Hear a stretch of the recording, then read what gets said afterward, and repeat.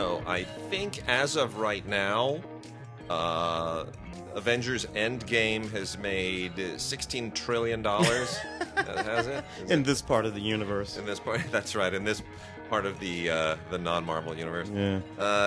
It's a monster. The question I have, and I on radio on Film Week just last couple days ago, I predicted it would go. I don't think I said this on the air. I think I said this afterwards to Larry and to Amy, but I think it's going to go over $3 billion. Oh, really? I do. Worldwide. Worldwide. Avatar is at 2.7. Star Wars Force Awakens is like 2.3. I don't see how there's any conceivable way that this doesn't blow right past both of those. It's time.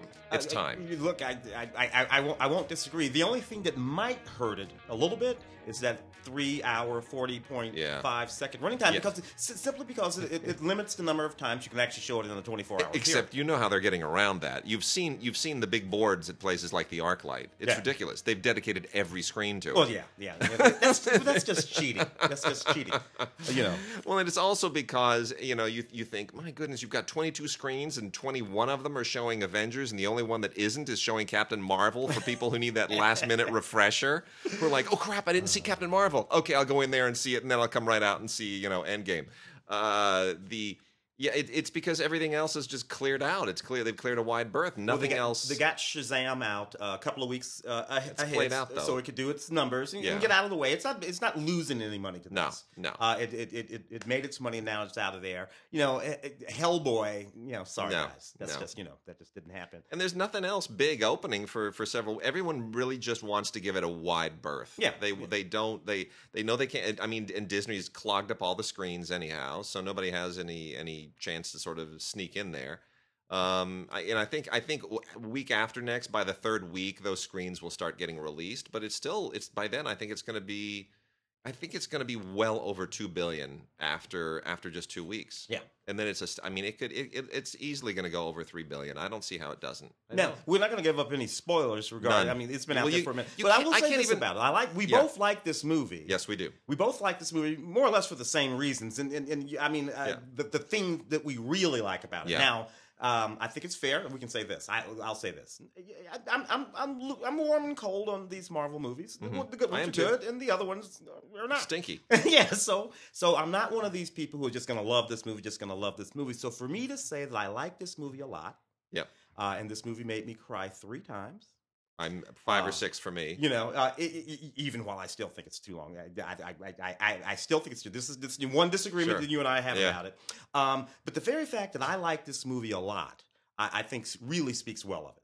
Yeah. Really, if I'm not inclined, folks, to be in this spot. The thing that I find most satisfying about it, and we have to remember that the screenwriters of this started on the Chronicles of Narnia movies, and they're returning to that a little bit in this. They didn't begin as action guys, right? Yeah. And we're talking about McFeely and Marcus, Christopher Marcus and Stephen McFeely. They didn't start as action guys. They started as storytelling guys, narrative guys. The Narnia films are not all about CGI battles and monsters. They're actually very they're character films. Those are allegories that were written with a very clear kind of spiritual intent by C.S. Lewis. So they bring all of that to this, and Endgame differs radically from Infinity War in that it's a completely different kind of film. Infinity War sets it up, but Infinity War is wall-to-wall action. It is wall-to-wall action building to an apocalyptic moment where all of that action has been futile. Mm-hmm. And if you're a normal Hollywood tentpole person, well, you turn this into a big old revenge movie. Yeah. It's like, all right, now we put it together and we get hopped up into a time machine, go back in time, and we kick Thanos' ass in the big old battle that lasts like 50 minutes, and then woohoo, fist pumping time. Yeah, you literally make the Empire Strikes Back, Revenge of the Jedi. Sure, and that is exactly what this film would have been in the hands of anybody else. But Kevin Feige, who on Friday on the radio I called the first executive auteur in movie history, he knows that's not what this is about. He is faithful to the comic tradition, and this thing winds up being, to the credit of Feige and to the screenwriters, Marcus and McFeely, it winds up being thoughtful, reflective, meditative, philosophical, Sure, it's got action, but it winds up actually having all of these very, very deep moments in it. And the best moments in that movie are when two actors are just sitting in a room talking to each other about something meaningful. And Yeah. there's no CGI and there's no nothing. It's just it's quite impressive. Well, a film about family, a film full of love stories. This is the thing that gets me. Anybody who listens to the show or listens to me on the radio know that I love a good love story. Yeah. Father, son, son, There daughter. Just love stories all over the place. There are dad moments all over this thing. Tons of dad moments. And I'm a dad. And every time there was a dad moment, I just started crying. I just started crying almost uncontrollably. Yeah. And by dad moments, it's not always just Tony Stark and Spider.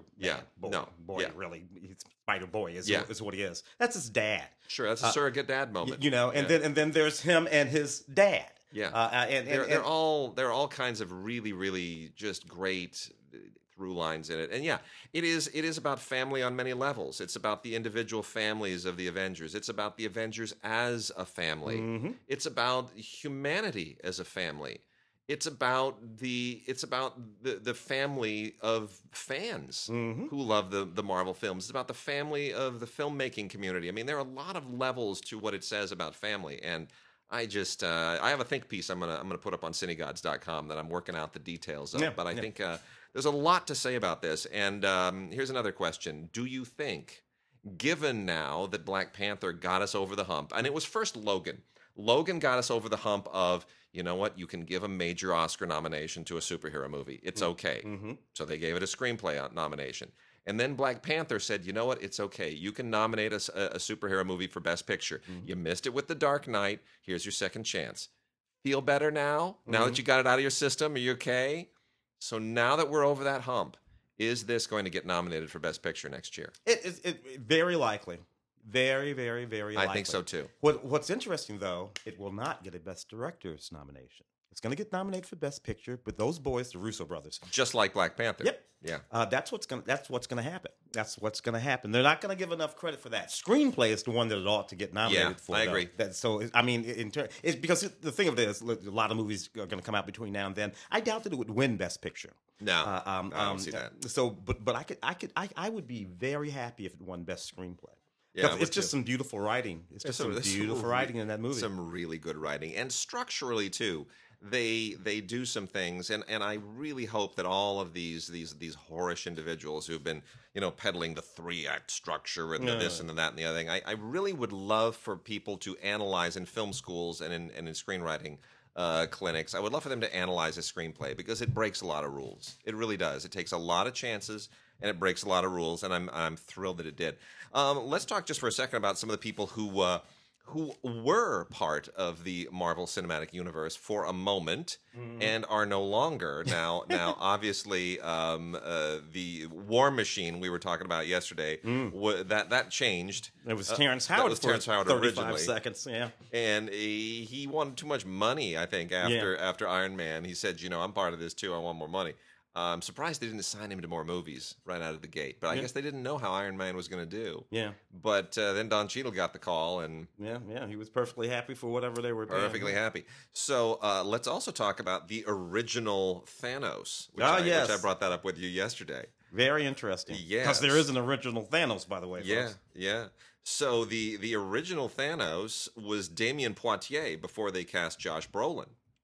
And if you remember that little tag at the end of the first Avengers where he kind of looks over his shoulder with a smirk like, I'm the man. And a lot of people who were not comic fans in that moment are like, who that? What's going on here? I'm confused. Some guy with like a wrinkly chin and a blue skin. I don't get it. Anyway, that was the first that we saw of Thanos, and that was portrayed by Damien Poitier, who is a stuntman. Yeah. And I think it's interesting. The original Thanos was a black dude. Yeah, people don't realize that. Damien, he runs around these movies. I went and looked him up. Yeah, he runs around all these movies. He's in. He's one of the top stuntmen in Hollywood. Yeah, he's and obviously they needed somebody, and he had the body and the whole deal. And it's like, okay, let's do a little mocap on you.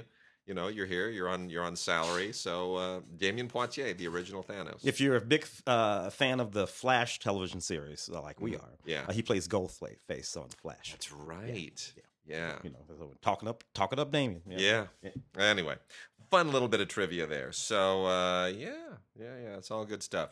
So so was it the Guardians of the Galaxy or the original Avengers? Which was the one that had the Thanos tag on it? It might have been Guardians of the Galaxy.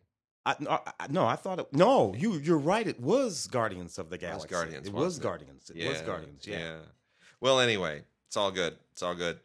Funny. So, good stuff. So let's kind of. Do we have anything else going on? We've had so many people have died too. There's the situation with John Singleton. That is so upsetting. At the moment of this recording, he's in a coma after having had a stroke, age of 51. Luke Perry thing all over. Luke Perry 2-3 months ago, whatever it was, also 50 something. You and I joke about the dude. Our generation. These are our people. I know, and we're not holding up. Which is nuts. My mother, who's approximately 175 years old, still works full time, walks to work every day. Yeah, every day. That's why. And as it happens, I know John Singleton's mother, Sheila Ward, who's played by Angela Bassett in that original movie, a lovely woman who lives not terribly far from here. At that time of this taping, she had gotten. She's the executor. Executor, right? She's executor. So anyway, that's the thing. It's interesting. John. So John basically did for the West Coast. For West Coast filmmakers at the time, what Spike did for East Coast filmmakers in the middle '80s. So 91, Boys in the Hood, made that movie about South Central, about that community, about people from his own youngest ever Oscar-nominated director. Nominated for a screenplay that year too. And that those first 3 or 4 films.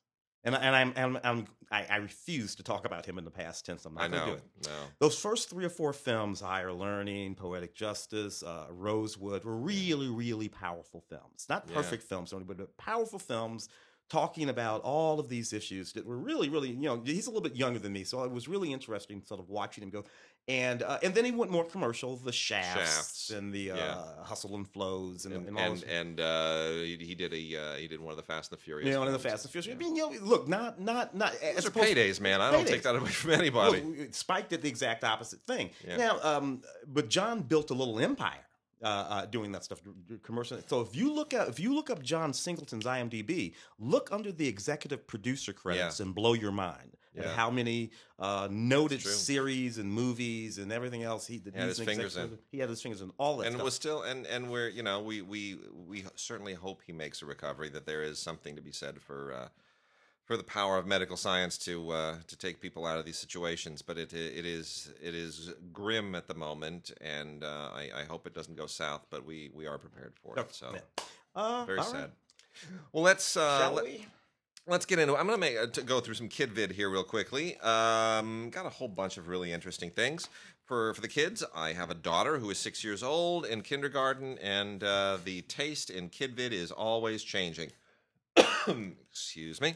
Nature Cat, and Mr. Hyde, HIDE. That's a PBS Kids thing. We have, it's funny. This is one of those shows that she'll see a little commercial for, a little promo for, and go, "Have I ever seen that?" And obviously the answer is no. And the intimation of that is, maybe I should see that. Maybe you should show that to me. And there just aren't enough hours in the day because there is school. But Nature Cat, actually, like all the PBS Kids stuff, is cute. It's not top tier, I wouldn't say, but it's got some cute characters, and it's educational, and it's relatively well done. So I mean, I'm not why not? Sure. 20 Incredible Tales features over 4 hours of fun, also from PBS Kids. This is one of those potpourri things. It just combines a lot of different stuff together. Super Y and Wild Kratts, and there is a Nature Cat on here. Dinosaur Train, Daniel Tiger, Caillou Arthur, Ready Jet Go, Peg Plus Cat, Odd Squad, Word World. It's all on here. Just a whole bunch of stuff. This is basically to put on, let it run, and keep your kid occupied. The Super Y stuff is always really, really good. But what I like about this is it gives you a sampling of what's out there in PBS Kids. It's not expensive. If you just want something to sort of keep the kids busy and to see what they respond to, it's a great sampler. That way you're not spending money on a whole lot of different things. The Highway Rat is based on this very, very popular children's book, which we don't have, and we have a lot of them. But this is the Highway Rat is from the same from Julia Donaldson and illustrator Alex Scheffler, who did the Gruffalo and Room on the Broom and a lot of these other ones. And it's one of the few of the Julia Donaldson books that we do need to get. This is animated by the same people that did the animation version of Room on the Broom. I would say it doesn't substitute for the book, but it's a nice complement to the book, and it's decent animation. It's a very clever and cute story, and but I'm not gonna. I wouldn't recommend anybody show this to a kid until you've read them the book, because the book is the magic, and then this is sort of like a cherry on top. So we need to get the book, and then I will show my daughter the Highway Rat. But it's actually quite clever and very, very smart, and I can watch this without having read the book because I'm a grown up. Tim has something surgical on the television behind him right now, and I'm a little bit creeped out. I just saw some. Goodness. I'll tell you about it later. Okay, boy, that distracted me. The Adventures of Jurassic Pet. This is has one of those Dove-approved deals, and all I could think is this is kind of like a lowbrow version of E.T. crossed with Night at the Museum.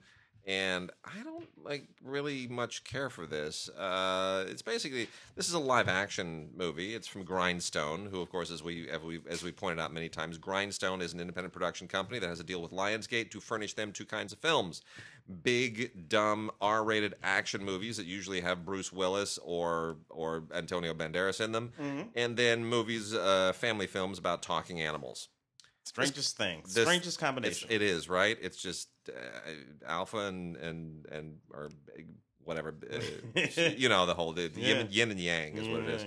Yeah. So anyway, Grindstone did the Adventures of Jurassic Pet, and the idea here is a live action film about this teenager who comes across what he thinks is just like a souvenir egg of some kind. And guess what? It's actually a T-Rex egg, and he winds up being, daddy to a little baby T-Rex. Yeah. And it's just the strangest thing in the world. A movie about a boy and his T-Rex. It really doesn't work in any way whatsoever. But, power to Grindstone for thinking that they can.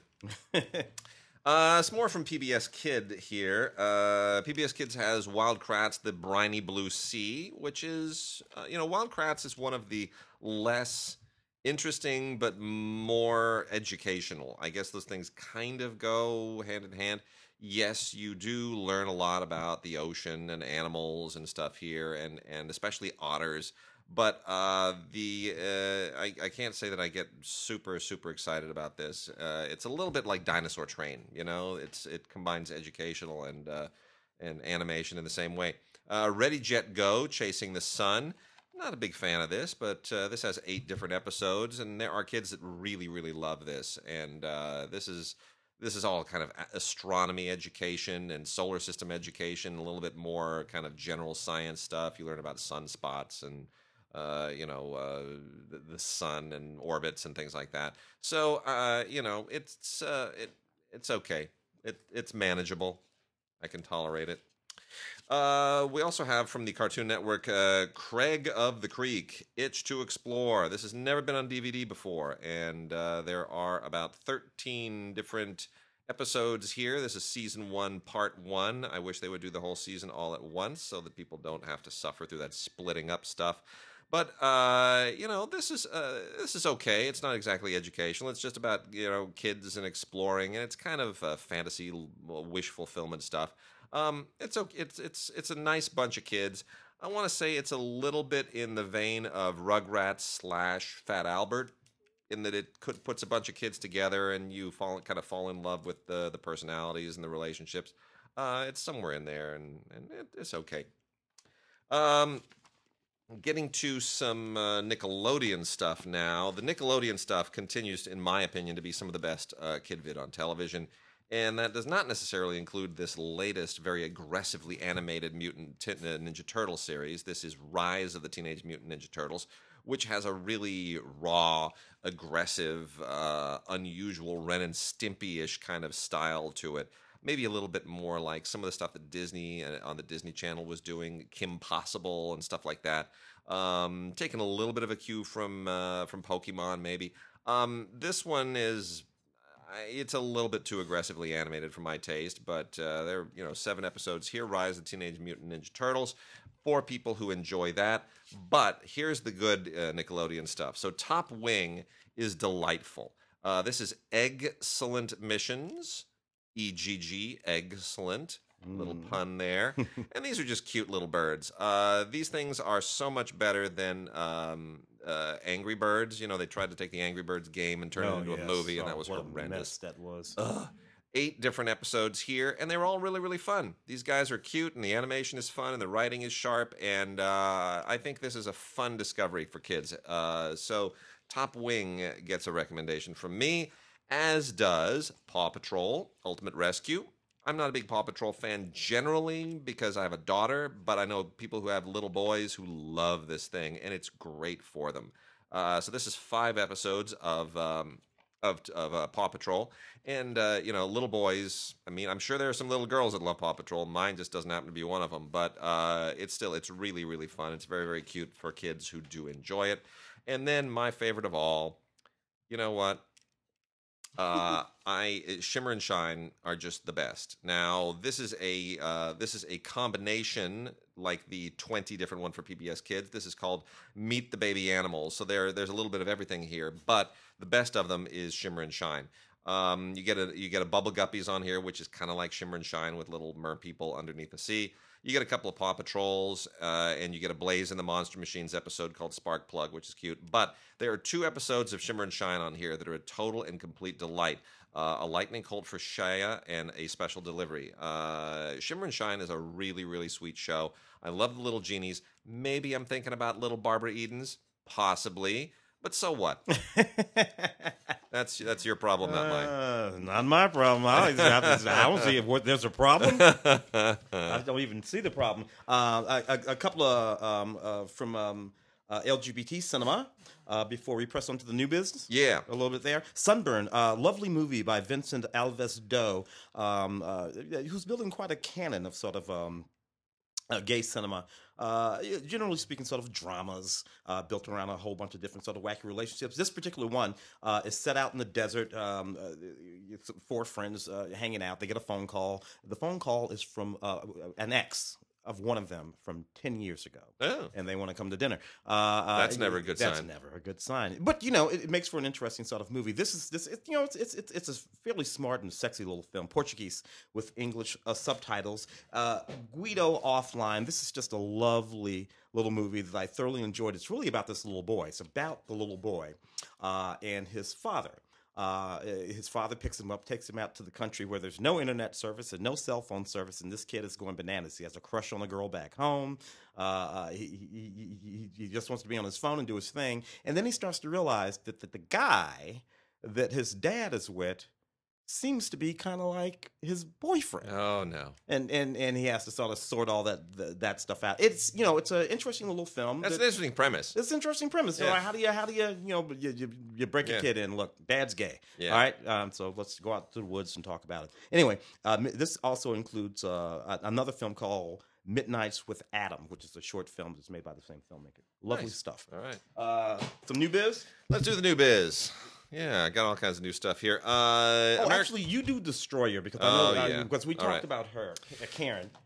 Destroyer. We're getting so now we're in a little bit thin zone. Just so everybody knows, by the time we get into April and May, it's a little thinsville because we're getting the stuff that was released in theatrically in January and February, which, as everybody knows, is just horrendous. So we've kind of played out all of the Oscar season end of year stuff, but there are a few still trickling out, and one of them is Destroyer.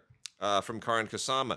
Karin Kusama, originally the director of Girl Fight. That was her big breakthrough. Great story with Girl Fight, too, because she was John Sayles' assistant wrote that script, and John Sayles, being unlike anybody else in Hollywood, did not say, "You're my assistant. What the hell are you doing writing? Don't you know your place?" He said, "I love this. Why don't you let me finance your directing debut so you don't have to be my assistant anymore?" Yeah. It's unheard of in this town. It's just, dude, it just, you know. It's unheard of.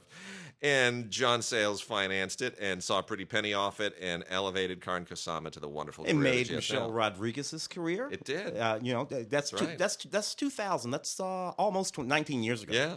All of that. And Karen, look her up. She works all the time. She did the first Aeon Flux. Yeah, it just works all the time. That's a pretty good movie too. The Destroyer's a really good film. The only problem I have with it is Nicole Kidman's makeup, which was clearly designed to make her as repulsive as possible. So we forget that she's Nicole Kidman. But it's a really they made this for less than $10 million. I think it was like $7 million they spent on this, and it is a really tough kind of Sidney Lumet style 70s era police action thriller drama. It's really right in that kind of Serpico-y vein. Yeah. And it's about a woman, a detective, a really grizzled detective played by Nicole Kidman who's been through hell, who has a drinking problem. She wakes up in her car.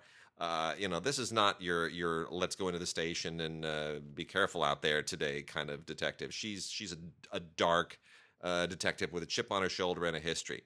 And then the question is, how did it get to this? And what are the events that transpired? And I won't fill in any of this because it takes a lot of really interesting narrative risks. The script was co-written by her husband, as all of Karan Kusama's stuff tends to be. And they did a great job. It's a sharp script. It's a really interesting approach to the crime thriller, and I think it's beautifully directed, and I can't wait for Karan Kusama to keep doing more great work. Nicole Kidman in Destroyer, it's on Blu-ray with a Movies Anywhere code on it, and some other great supporting performances in here, just top-notch all the way. It's a really good film. Good stuff. American Dresser. This is kind of film that when I read off the name Tom of the guys, Berenger. there's Tom Berenger, Keith David, Gina Gershon, Penelope Ann Miller, Jeff Fahey, Bruce Dern. all big names at the time. Yeah. They're looking good and they're doing good work in this sort of a poignant and sweet film. It's about an old Vietnam vet played by Berenger, whose wife passes away. He's estranged from his daughters. So he and his buddy, played by Keith David, jump on their motorcycles, jump on their Harleys like these old guys do, and they decide to ride from Long Island, New York, all the way out to the West Coast. Yep. So we're just in a road trip movie, man. We're in a motorcycle road trip movie, just like Jack Nicholson and those guys back. Sure. Then. Yeah, they one of those. It's just sweet with these two old vets. Making their way across America, acting their asses off, by the way. It's just really good in that way. It's on Blu-ray and DVD. A couple of promotional spots on it as well. It's just, Tom Berenger, man. Hadn't thought about him in years. And just can't go wrong with Keith David ever, as far as I'm concerned. Anyway. You can't. One of the great all-time voices, too. Let's see. Mission of Honor. This is an interesting story here. This is the story set during World War II. About Polish RAF fighters, a squadron called the Hurricane Squadron 303. This is a real squadron of Polish fighter pilots. And basically what they were doing, obviously Poland was crushed fairly quickly by the Germans when they came in. Poland had only been a country for about 20 years. Before it was overrun by Germany. That's true. So what was really going on here is that these Polish RAF fighters were kind of fighting to maintain the notion that there was a country called Poland, because it could have very easily went away. Yeah. And there could have just been, once there was this, but they were fighting for that, to maintain the notion that there is a nation called Poland. Yeah. And it will be back. And it's really just a moving and poignant story about this squadron, the Hurricane Squadron. This is on Blu-ray. So many World War II stories still to come. That war created so many stories. Yeah. It's no because end of them. it was in fact a world war, all over the place. So the idea of changelings and fairies continues to permeate Irish folklore, has for forever. There are a whole bunch of movies that have dealt with this, and they come out every so often. And The Hole in the Ground is another one of them. This is pretty decent stuff. This is from Lionsgate. It's only on DVD, not on Blu-ray. But if you like that whole kind of Celtic folkloric horror genre, you will probably thoroughly enjoy this. This is about a single mom and her son. They go to this. They've just moved to a new place in the pastoral Irish countryside. And as anybody who knows anything about Ireland, you don't want to take your children into the countryside because it's filled with fairies and they're going to kidnap your kid. It's just what happens in Ireland all the time, right? Mm-hmm. See? And sure enough, suddenly she begins to think that, when her son comes back after being missing, that's not my son anymore. What's going on here? And so begins the odyssey of trying to prove to everybody that your son isn't your son and your son is really some kind of a changeling, and there are evil fairies or aliens or whatever you want to call them that are lurking in the woods somewhere. And it's called The Hole in the Ground. And it is very well done. It's a genre film. It's straight up genre, but I thought it was really sharp. Mm. And here's another one over here. Yeah, explain this to me. So this film, Dragged Across the Concrete, right? Mel Gibson. Mark hates this film. Well, it's because it's terrible. Mel Gibson, but this is the thing. These are movie stars. These guys, Mel Gibson, Vince Vaughn, Michael Jai White, Jennifer Carpenter. Thomas Kretschmann, Don Johnson pops up in this movie. He's also in the Brawl in Cell Block 99, which was also a Vince. So what's going on here? Where have these guys gone? What are these movies? This did not get a theatrical release. I know. I didn't even know this existed until Mark saw it in Paris, and he emailed us, and he was saying, "Oh, this film is terrible." I was like, "What are you talking about? That Mel Gibson film with Vince Vaughn?" And I'm like, Mel Gibson? What are you talking about? What do you do you live in an alternate universe? What's going on? He's like, no, and then I found out that this got a theatrical release in Europe, like it's a major film, and went nowhere here, which is totally unusual. Yeah, this guy who directed Bone Tomahawk. Yeah, and the Brawl in Cell Block 99, which did get a theatrical release, which was in the running for our awards discussion. I mean, that popped up every few minutes for various categories. Yeah. Anyway, this movie is about a couple of cops. The old timer Mel Gibson, his partner Vince Vaughn. They get caught on video, messing some people up pretty bad and get suspended. It's a bad scene. So they decide to go into the they're broke, is what they are. Yeah. And they decide to go into the underworld to try to make some money, and they stumble across some stuff they weren't thinking they were going to stumble across. There was a time when films like this sort of worked as theatrical releases. I think we may be past that here now. At best, I think these kind of films are going to be streaming movies. Yep. I'm almost certain of it. Yep, for sure. So here we got this was one of the films that got released early part of the year. I covered this on radio at the time, and it was one of the more competent, but still not terribly good, early January releases. Crap usually comes out in January. So you're always surprised when something is competent. Adam Robitel directed Escape Room. And really, the best thing about it is the direction. There's some very, very clever and sharp direction in this thing. I like that. The young lady, she's in our favorite Taylor Russell. Taylor Russell from Lost in Space. That's right. Yeah, nuts about her. So here's the thing about Escape Room. So Escape Room, I didn't even know these things existed. There are apparently for the idle rich, or for even just the idle millennial gamesters, if you get sick and tired of your video games, you can go to a thing called an escape room, which is some kind of a deal where you go with other people and it's like a live room video game. You're in this room and you have to escape, and there are clues in the room, and you and everybody else have to figure out, is there a little note there? Maybe that's a clue, and you got to put it all together, and you go through, you figure your way out of this. And there are this is a thing apparently. So somebody, of course, had a very smart idea and said, why don't we do a horror movie called Escape Room, where it's a series of really elaborate escape rooms and people actually die, and it winds up being, it winds up being sort of like a more elaborate version of Saw, right? That's kind of what they were going for. It is an interesting conceit. There have been a number of independent films that go into this exact same place.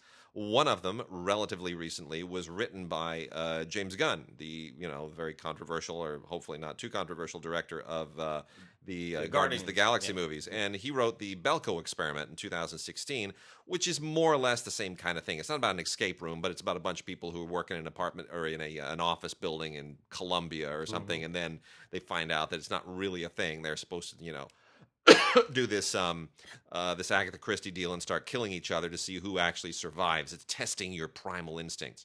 So it's a little bit of Saw, it's a little bit of And Then There Were None, right? It's that kind of vibe going. So a bunch of people find themselves in an escape room because they think they're going to make some money, and they were all invited through some little mysterious invitation.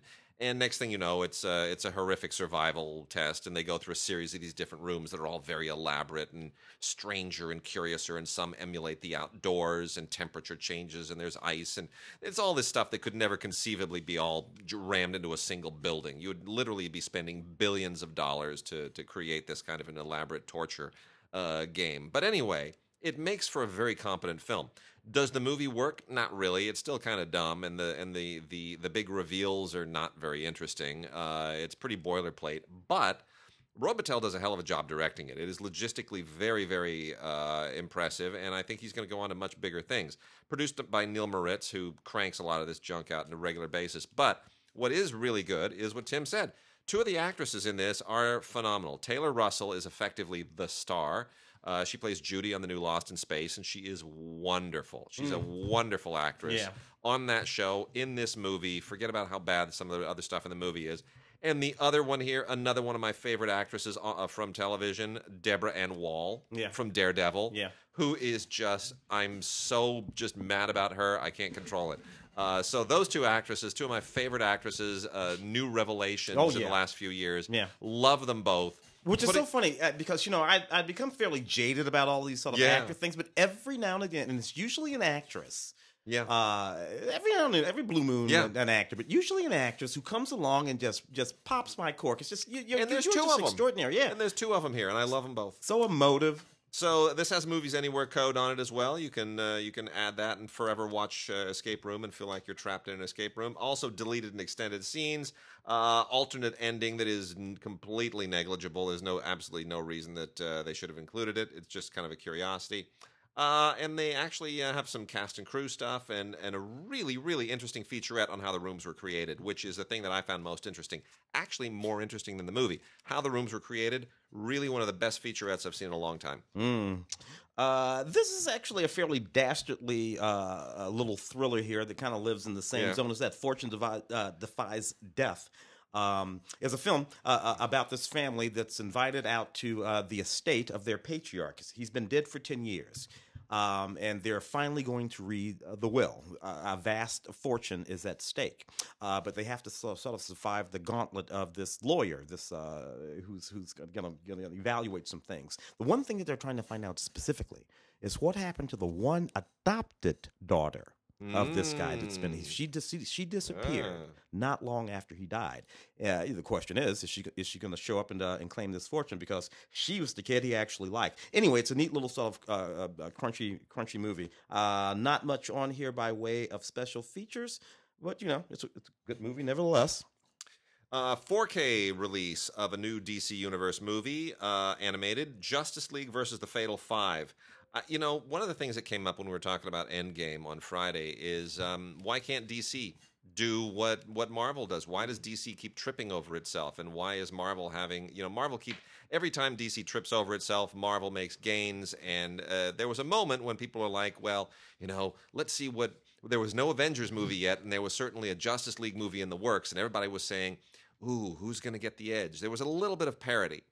Now there's no more parody. The Justice League movie was a big disaster. DC has backed off of the whole idea of the DC extended universe, and the Marvel universe is a giant hit, and it's going to be the biggest film of all time.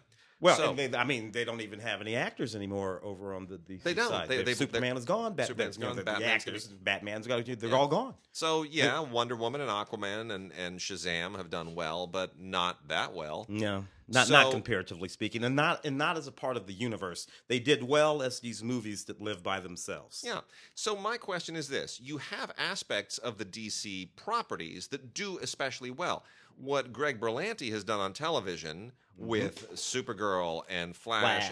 And Green Arrow and the what are they called? The Guardians of Tomorrow, Legends of Tomorrow, Tomorrow, DC's Legends of Tomorrow. Yeah, that's all really great stuff. And that's a connected universe in ways that the Marvel universe is. Now, Berlanti, I think they're afraid to hand the reins to him because he was a co-writer on Green Lantern, and that didn't work out so well for them. But I do think that they should consider the people who do these DC Universe animated films, find whoever is overseeing this and let them take control of the DC Universe the way that Kevin Feige did, because they get it. Yep. They're fans. These things are really, really sharp. They're well conceived. If you elevate... They can't get it together. Look, they have... Why isn't the kid who plays Flash, Grant Gustin? Yeah, why isn't he the movie Flash? Why isn't he the movie? If he's the movie Flash, I already like this movie better because I'm nuts about him. I know. Now I'm just pissed. I know. So I don't know. I know. It makes no sense. Makes no sense. And I felt the same way when they brought Superman onto Supergirl, and here, I'm hoping that they're going to bring in, Superman, and they bring in some guy who doesn't even look like Superman, and it's a new Superman. Why would you do that? Stop doing that. Even if you brought in Dean Cain, even if you went there, right? Or the guy from Smallville. Like, give me a Superman that I'll recognize, not just, oh, look, some guy you dragged in off the street. Come on, stop it. Anyway, Justice League versus the Fatal Five is really, really sharp. It's well written, really well animated, and it goes into some really, really interesting places. This is the only place I can go for my Green Lantern fix anymore, is these animated films. It's really, really interesting. And this is a female Green Lantern here, by the way. You've got to remember, Green Lantern Corps, lots of different Green Lanterns. Yeah. So there's just so much that they can do, and these people know exactly what to do it, and some really fascinating villains here, and put the Justice League on their heels. Emerald Empress and Validus putting together this diabolical scheme. It's really very, very sharp. And I wish that this level of DC engagement could make it into the films. I really do. Yeah, but they're all just these sort of separate things. Really good looking 4K too, by the way. Not much else on here. I mean, some special features that are sort of standard, and there's one that's a bit of a tease. But and the commentary is good. But otherwise, see it for the 4K.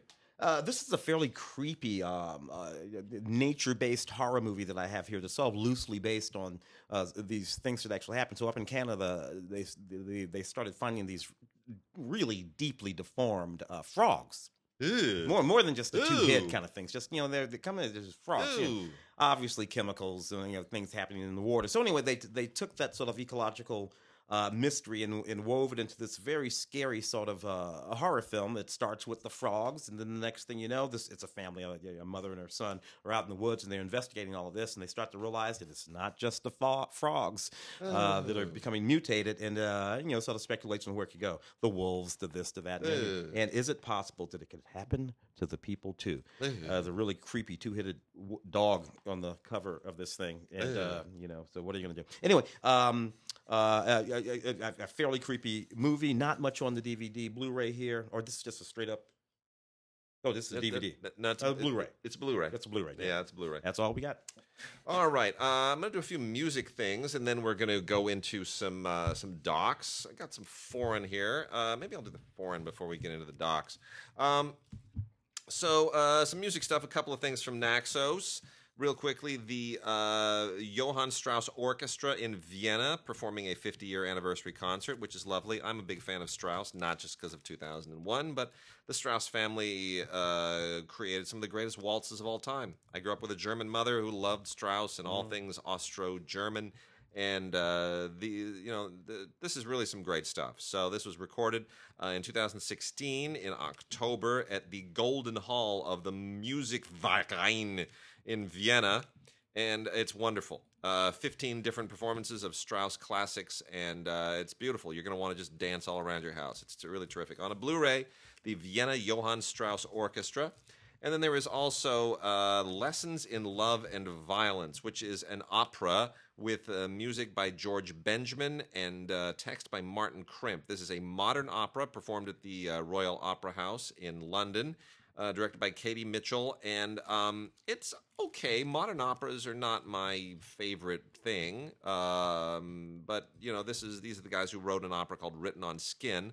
Modern operas kind of feel a little bit weird. I don't want to say anachronistic. It's the opposite of anachronistic. It's something old. That, this is something new that feels like it should be old. So whatever the antonym is for that, but it's very nicely put together, and I think what the problem is, it's sung in English. That's what it is. You need your opera. German opera is not my thing. Italian opera, absolutely. That's it. I kind of wanted to hear it in Italian. German, not so much. That's a little bit rough. The Wagnerian. Yeah. I feel like they're yelling at me.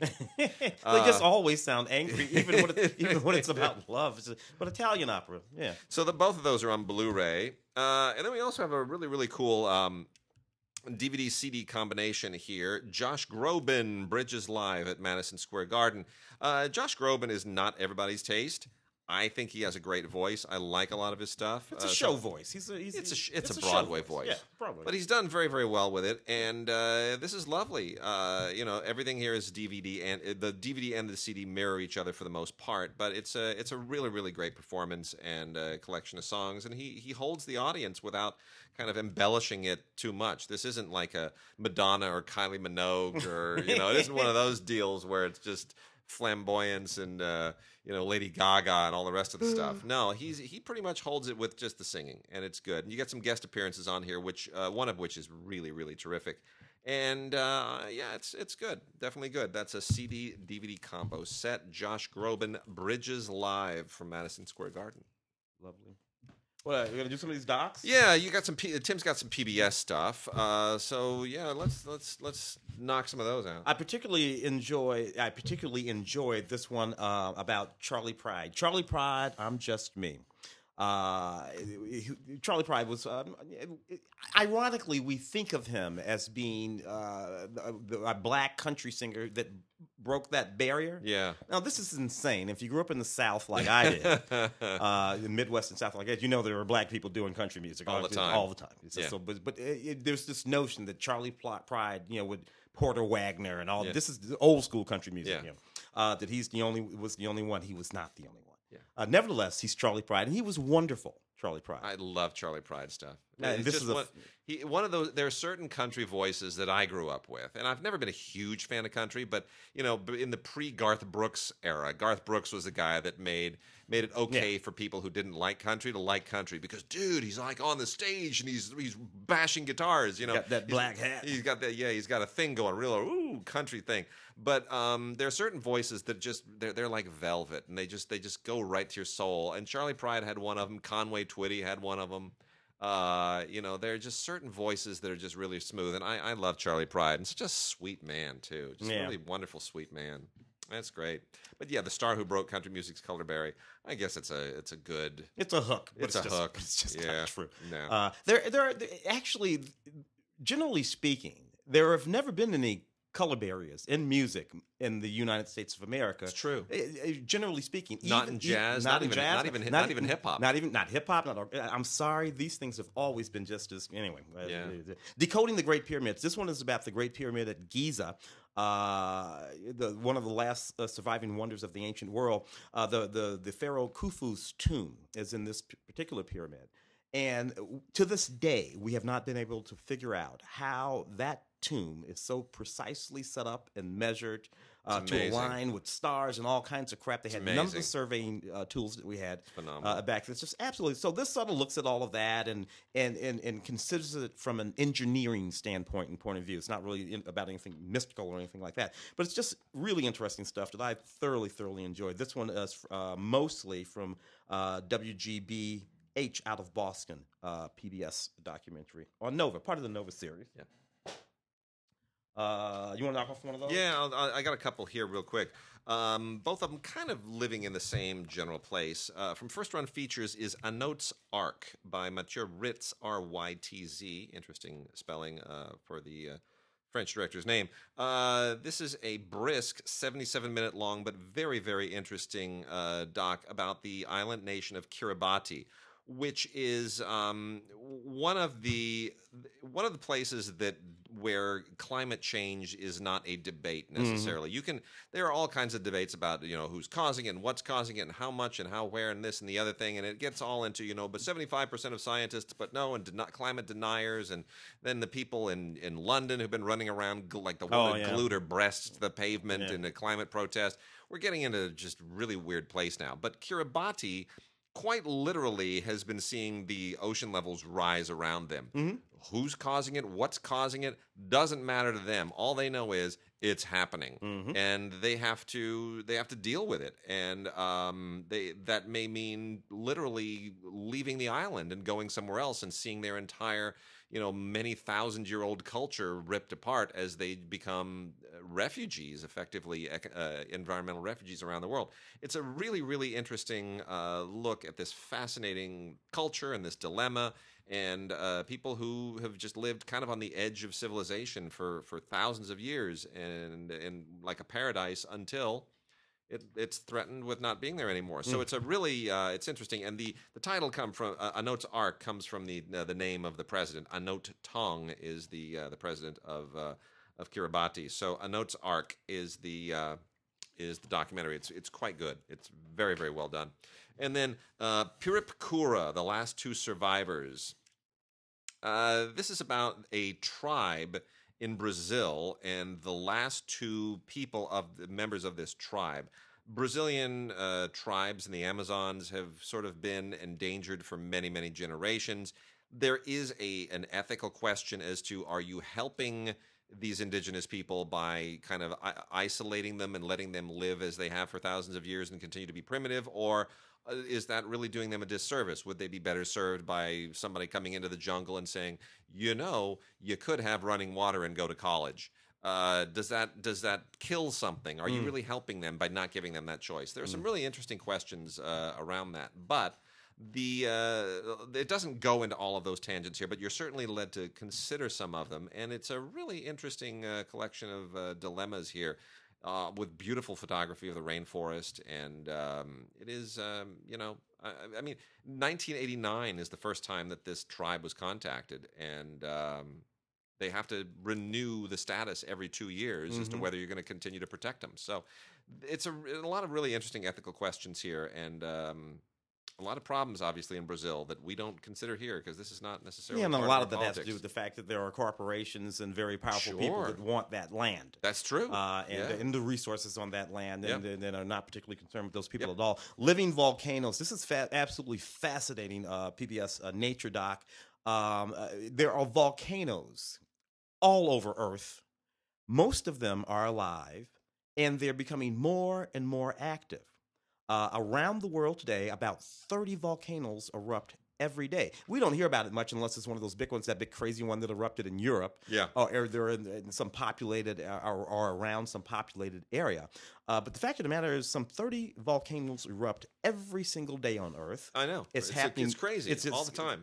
Now, the thing about a volcano is this. They're supposed to erupt. They're not doing anything. We think of them as this horrible. No, this is the way Earth is actually made. Volcanoes make Earth, terra firma. That's what we're made out of. I hate to put it this way, but, when nature calls for people and for the Earth. Yep, that's it. It's got to get rid of that stuff somehow. That's it. What it means is we have to start thinking about that crazy eruption that was in Hawaii a couple of years ago that just ran on for days. People in their homes are like, why are you home? Why did you build a house on the volcano? In a lava flow. And I remember Mount St. Helens. I was in the Air Force when that happened. Yeah. Only one person was killed when Mount St. Helens erupted here, Washington State, right? Yeah. And that was just, I was just like, really? A volcano erupted here in the United States of America? Yeah. And it wasn't like the eruptions are different. Mount St. Helens was an explosion. It was an explosive eruption. That blew the whole top right off of that thing. Steam. Literally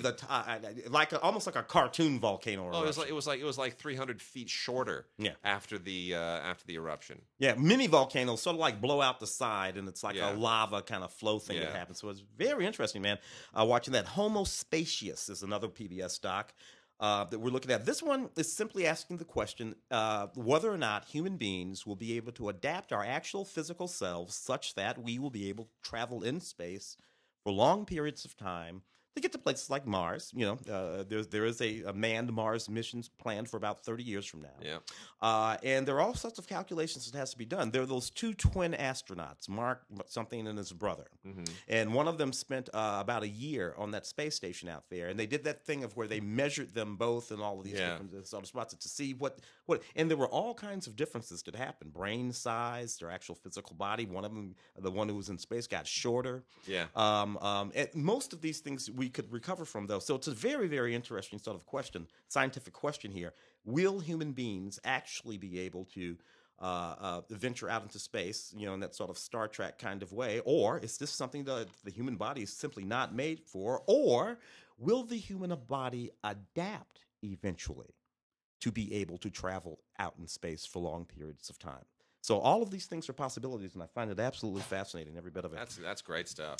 Predator on the Reservation. Now, this is a Frontline documentary. It was just absolutely devastating. So a fellow named Dr. Stanley Weber roamed around a number of Native American reservations, including the Pine Ridge Reservation, as well as several others in South Dakota and every place, basically molesting young Indian boys. Oh, this was a situation analogous to the Catholic Church situation, that apparently analogous to the Boy Scout situation. Now, apparently, men, if you get too many of them together, they just start doing crap. What the hell is wrong with us? That's why there are women, because when you put too many men together in one room, we make a mess of everything. Everything. Yeah. I'm sorry, dude. Yeah. Women, just we just don't.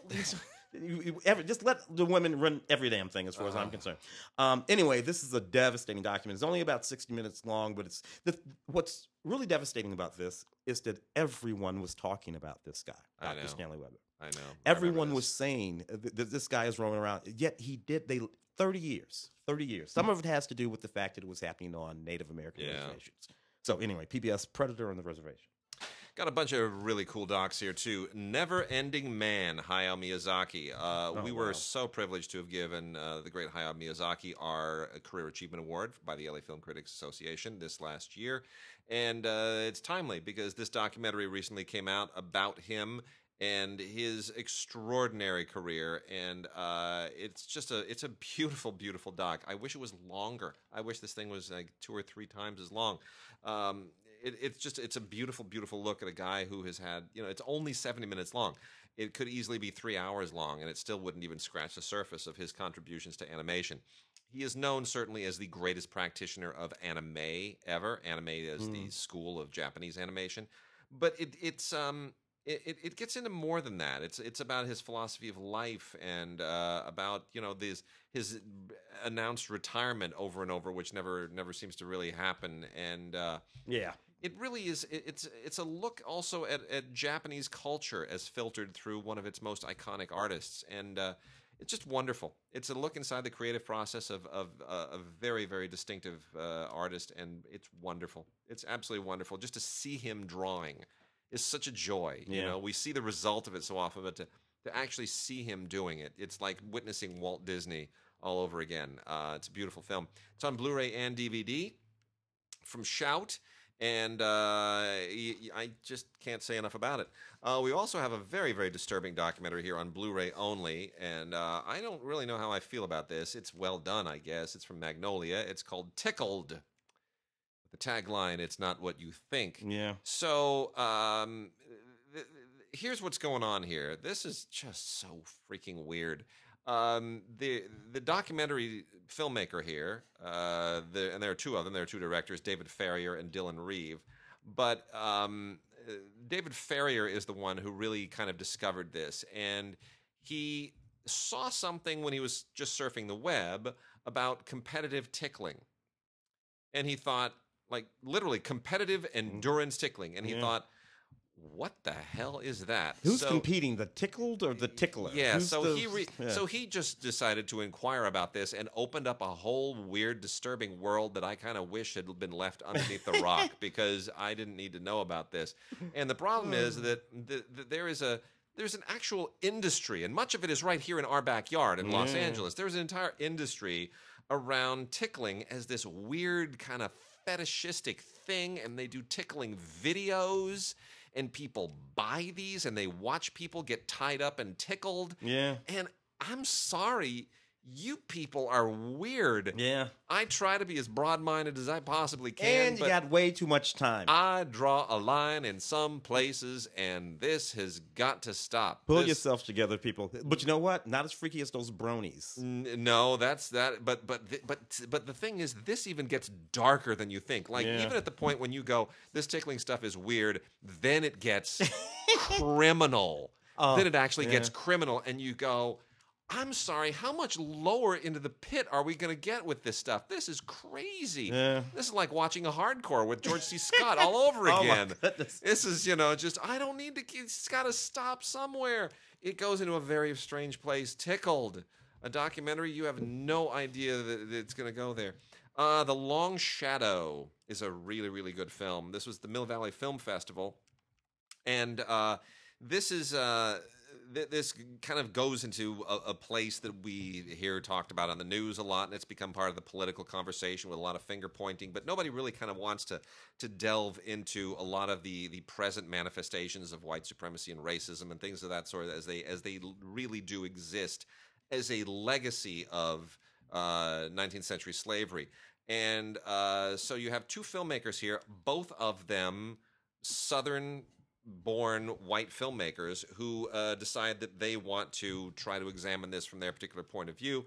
And so they go deep into the South and into a lot of the institutions, the political institutions, to see if there is still, where the residue of the Civil War and the pre-emancipation, pre-Reconstruction mindset still lives. And a lot of fascinating stories that they find, and a lot of very disturbing stuff, and a lot of encouraging stuff too.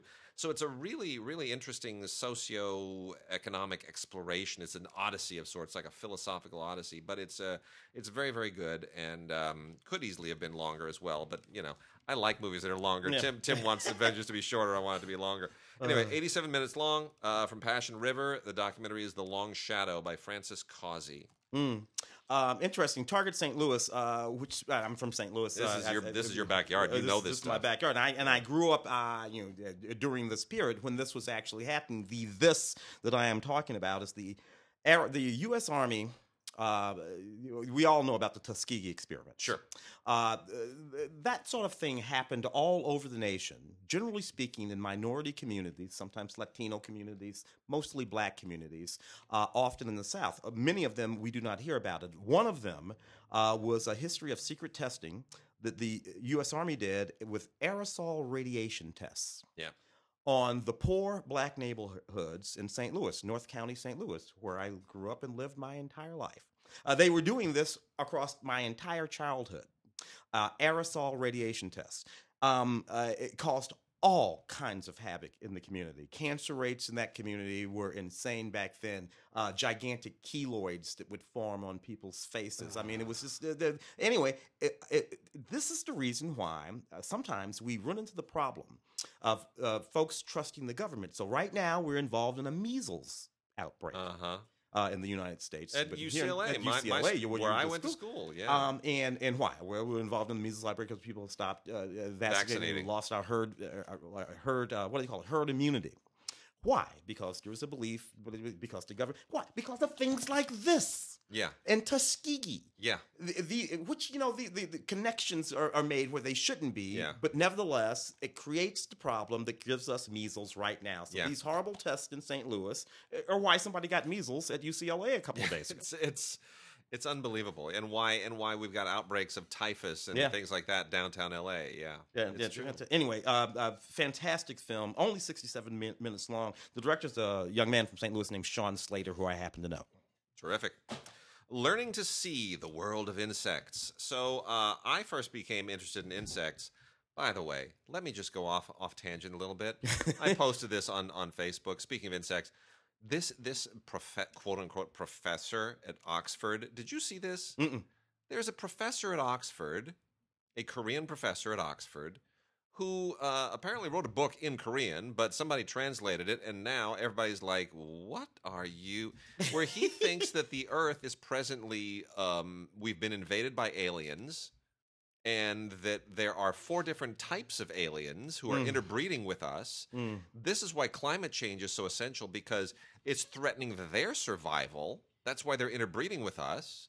And that there are 4 different types, and one of them is very reptilian, and another kind is very insect-like, and they are the ones who give orders to the other 3. Mm-hmm. This is so wacky. Do you realize that is this the man plot? teaches classes. That is the plot.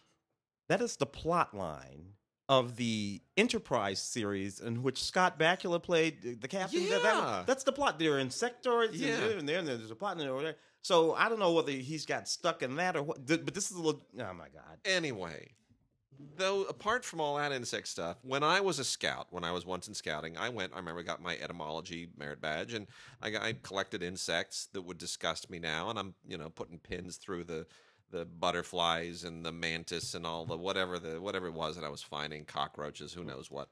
And my mother helped me a lot at the time, and it was good. I was very proud of my insect collection, and all of that came swarming back. Very good. When I watched the special edition of Learning to See the World of Insects by Jake Ullman. And this was a really cool South by Southwest documentary a few years back. And this is on Blu-ray. It's spectacular photography of the insect world, really beautifully done. Most of the nature documentaries that we get now, even the stuff out of PBS, they don't go into insects because people think insects are icky. But Ullman does not, and he goes right into the the Amazon rainforest, where insects are certainly bigger and gnarlier than anywhere else. And it just gives us a look at this amazing world. It's a totally different world. The world that they inhabit is not the world that we inhabit. And it really is just wonderful and beautiful and thoughtful on so many different levels. And it's really, really great.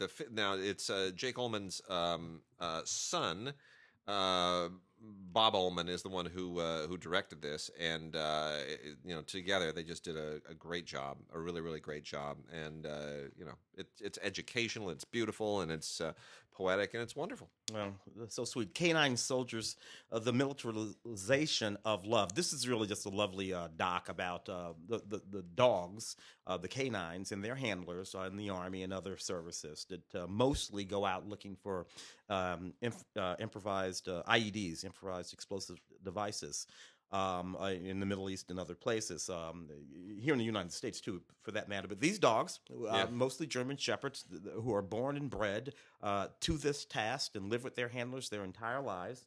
And they're just brilliant. The film also goes into just sort of like how humans and canines sort of came up together, and why we have that particular sort of bond that we have with dogs. It's really just a lovely film about soldiers and their dogs. So we got a documentary here called Eating Animals by a filmmaker named Christopher Quinn, produced and narrated by Natalie Portman. This was a Telluride a couple of years ago. And what this is based on the book by Jonathan Safran Foer, which is all about why we should all go out and just start slaughtering as many animals as possible and just eating them raw and live. And it's a beautiful, and I'm so glad that Natalie Portman is on board with that, because I really like the idea of slaughtering animals. I am, of course, joking. This is about the environmental impact of meat eating. Now, there's a little bit of a controversy about this. Now, a lot of people are getting very resentful of the climate change movement, because it's no longer about lessening your carbon footprint by what you do with your car, with your factory, or whatever. Now there's pressure to abandon eating meat, like the people in London who've been gluing their body parts to the pavement and doors are saying, meat equals heat, which a lot of people take.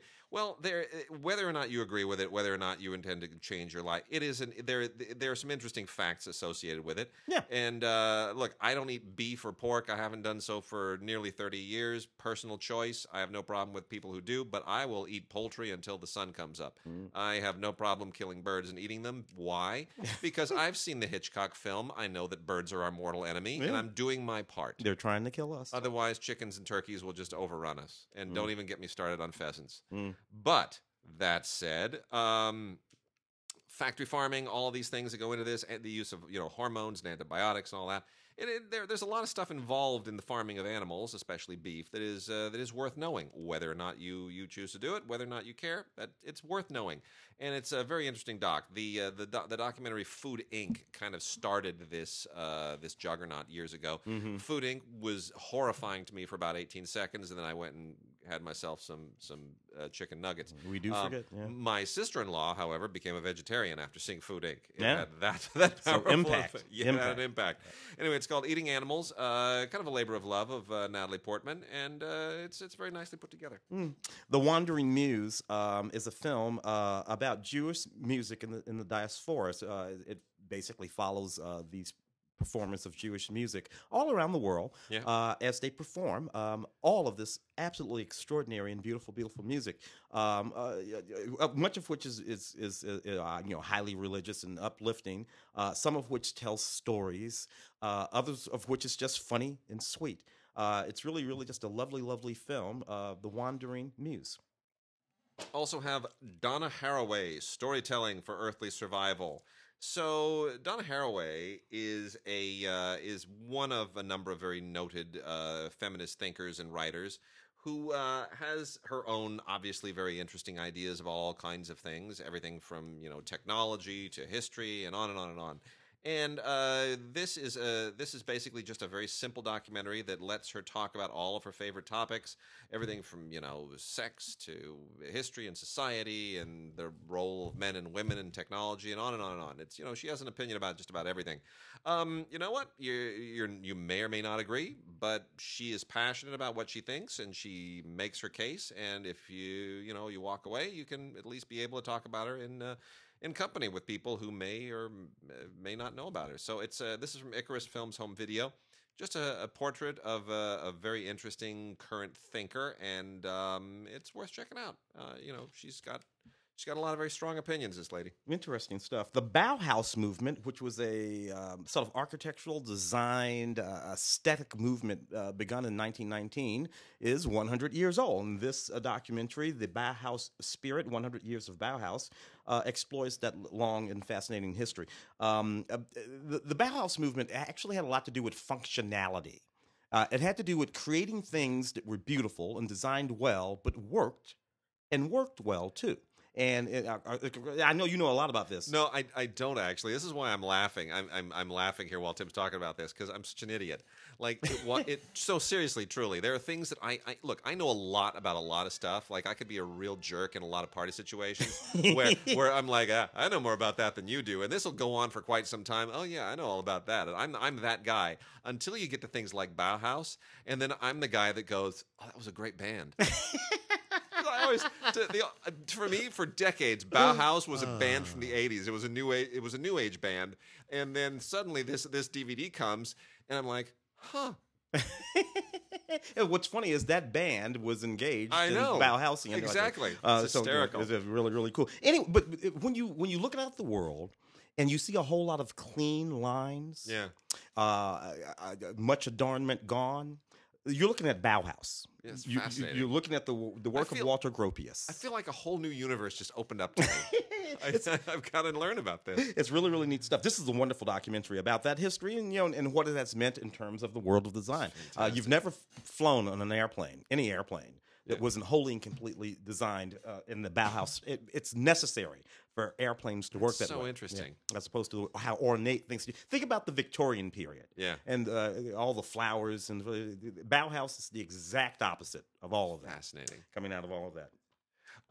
Among Wolves, a documentary by Sean Convey, was a big deal at a lot of festivals. This really made the rounds for quite some time. Beautifully shot film more than anything else. Very poetic in all kinds of ways, and that's unusual because this is a documentary about a biker club. And not just any biker club, but a biker club that grew out of the Bosnian War. And it's kind of an allegory in some ways. What it is it wants to look at all kinds of social upheaval, especially European social upheaval and ethnic upheaval. And it chooses this particular group of people in this moment, in this style of filmmaking, as the prism through which to analyze it. And like any smart documentary about this, it does not necessarily go where you think that it's going to go. Where it goes is to a herd of wild horses. And it's this intersection between these people and these animals and this place and this time, and it just kind of comes to this really, really evocative way of looking at human nature and history, and that may sound utterly bizarre and impossible to reconcile, but it really is a completely unusual film, entirely in the Bosnian language. It's about an hour and a half long, but really a fascinating journey, and it doesn't go where you think that it's going to go. You just have no idea where this is going to go. It's really, really interesting. It's very smart. This is a very moving film, documentary about a young woman named Kara Tippett. Kara Tippett was a fairly noted blogger, about all kinds of things. Young woman with a husband and a child developed breast cancer. And it became fairly obvious that it was going to be terminal.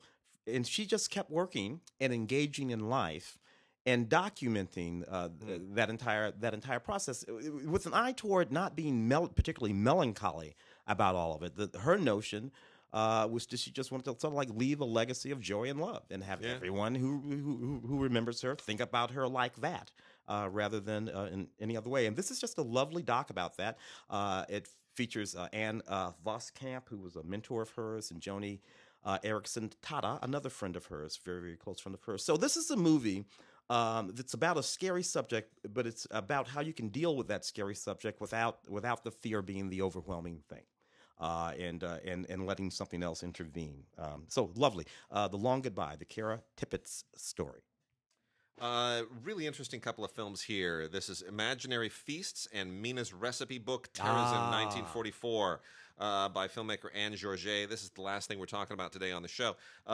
This is so interesting.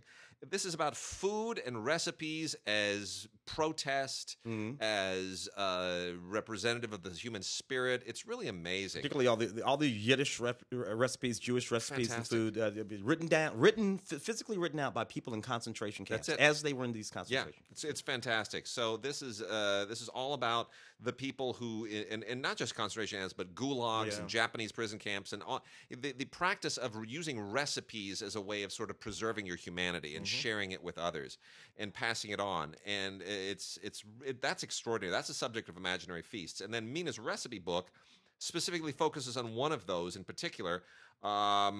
This is written by a woman when she was in Terezin in Czechoslovakia, a Nazi concentration camp, and what those recipes meant, what they represented. And you know, it's funny because a lot of this stuff is food that I would never eat. Yeah. But for some reason, I want to eat it. Like I want to make it. Once you know the story behind them, you go, "Oh my gosh, that's so important. I want to honor this woman by making that dish, even though I would never want sausage prepared that way. But damn it, I'm going to do it. I'm going to honor her." Really, really interesting. So those two films here together, and they're both short. You know, Mina's Recipe Book's only 45 minutes. Imaginary Feast is 70 minutes. It's a little over 2 hours between the two. Not even 2 hours, really. It's just about 2 hours. So, really good. Imaginary Feasts and Mina's Recipe Book. Did the festival rounds, too. Those were at the Toronto Jewish Film Festival and the Berlin International Film Festival, among others. So, Imaginary Feasts and Mina's Recipe Book, Terezin, 1944. Good job, Anne Georget. So with that, we are done this week, and we will be back next week. Still no resolution to the ongoing WGA ATA battle, but you know, they say that could go on for years. I don't think it'll go on for years. Months. And what do we mean by resolution? I mean, the WGA told their membership, fire your agents at these agencies. A good many of them have. Yeah. What else is there to do? I don't know. I mean, the agencies are mad and suing, of course, but the thing itself has happened, has it not? It has. So now, I mean, I guess the question is, will there be a resolution? And who knows? Yeah, because I'm just not sure if I'm the WGA that I do. Yeah. If I'm looking at those big agencies, we're not doing anything. No. We've told our membership what to do. The ones who want to maintain their membership with us are going to fire you, and that's it. And you can go be mad and talk to the judge, but there it is. That's it. It's over. All right. We'll see you next week. Bye.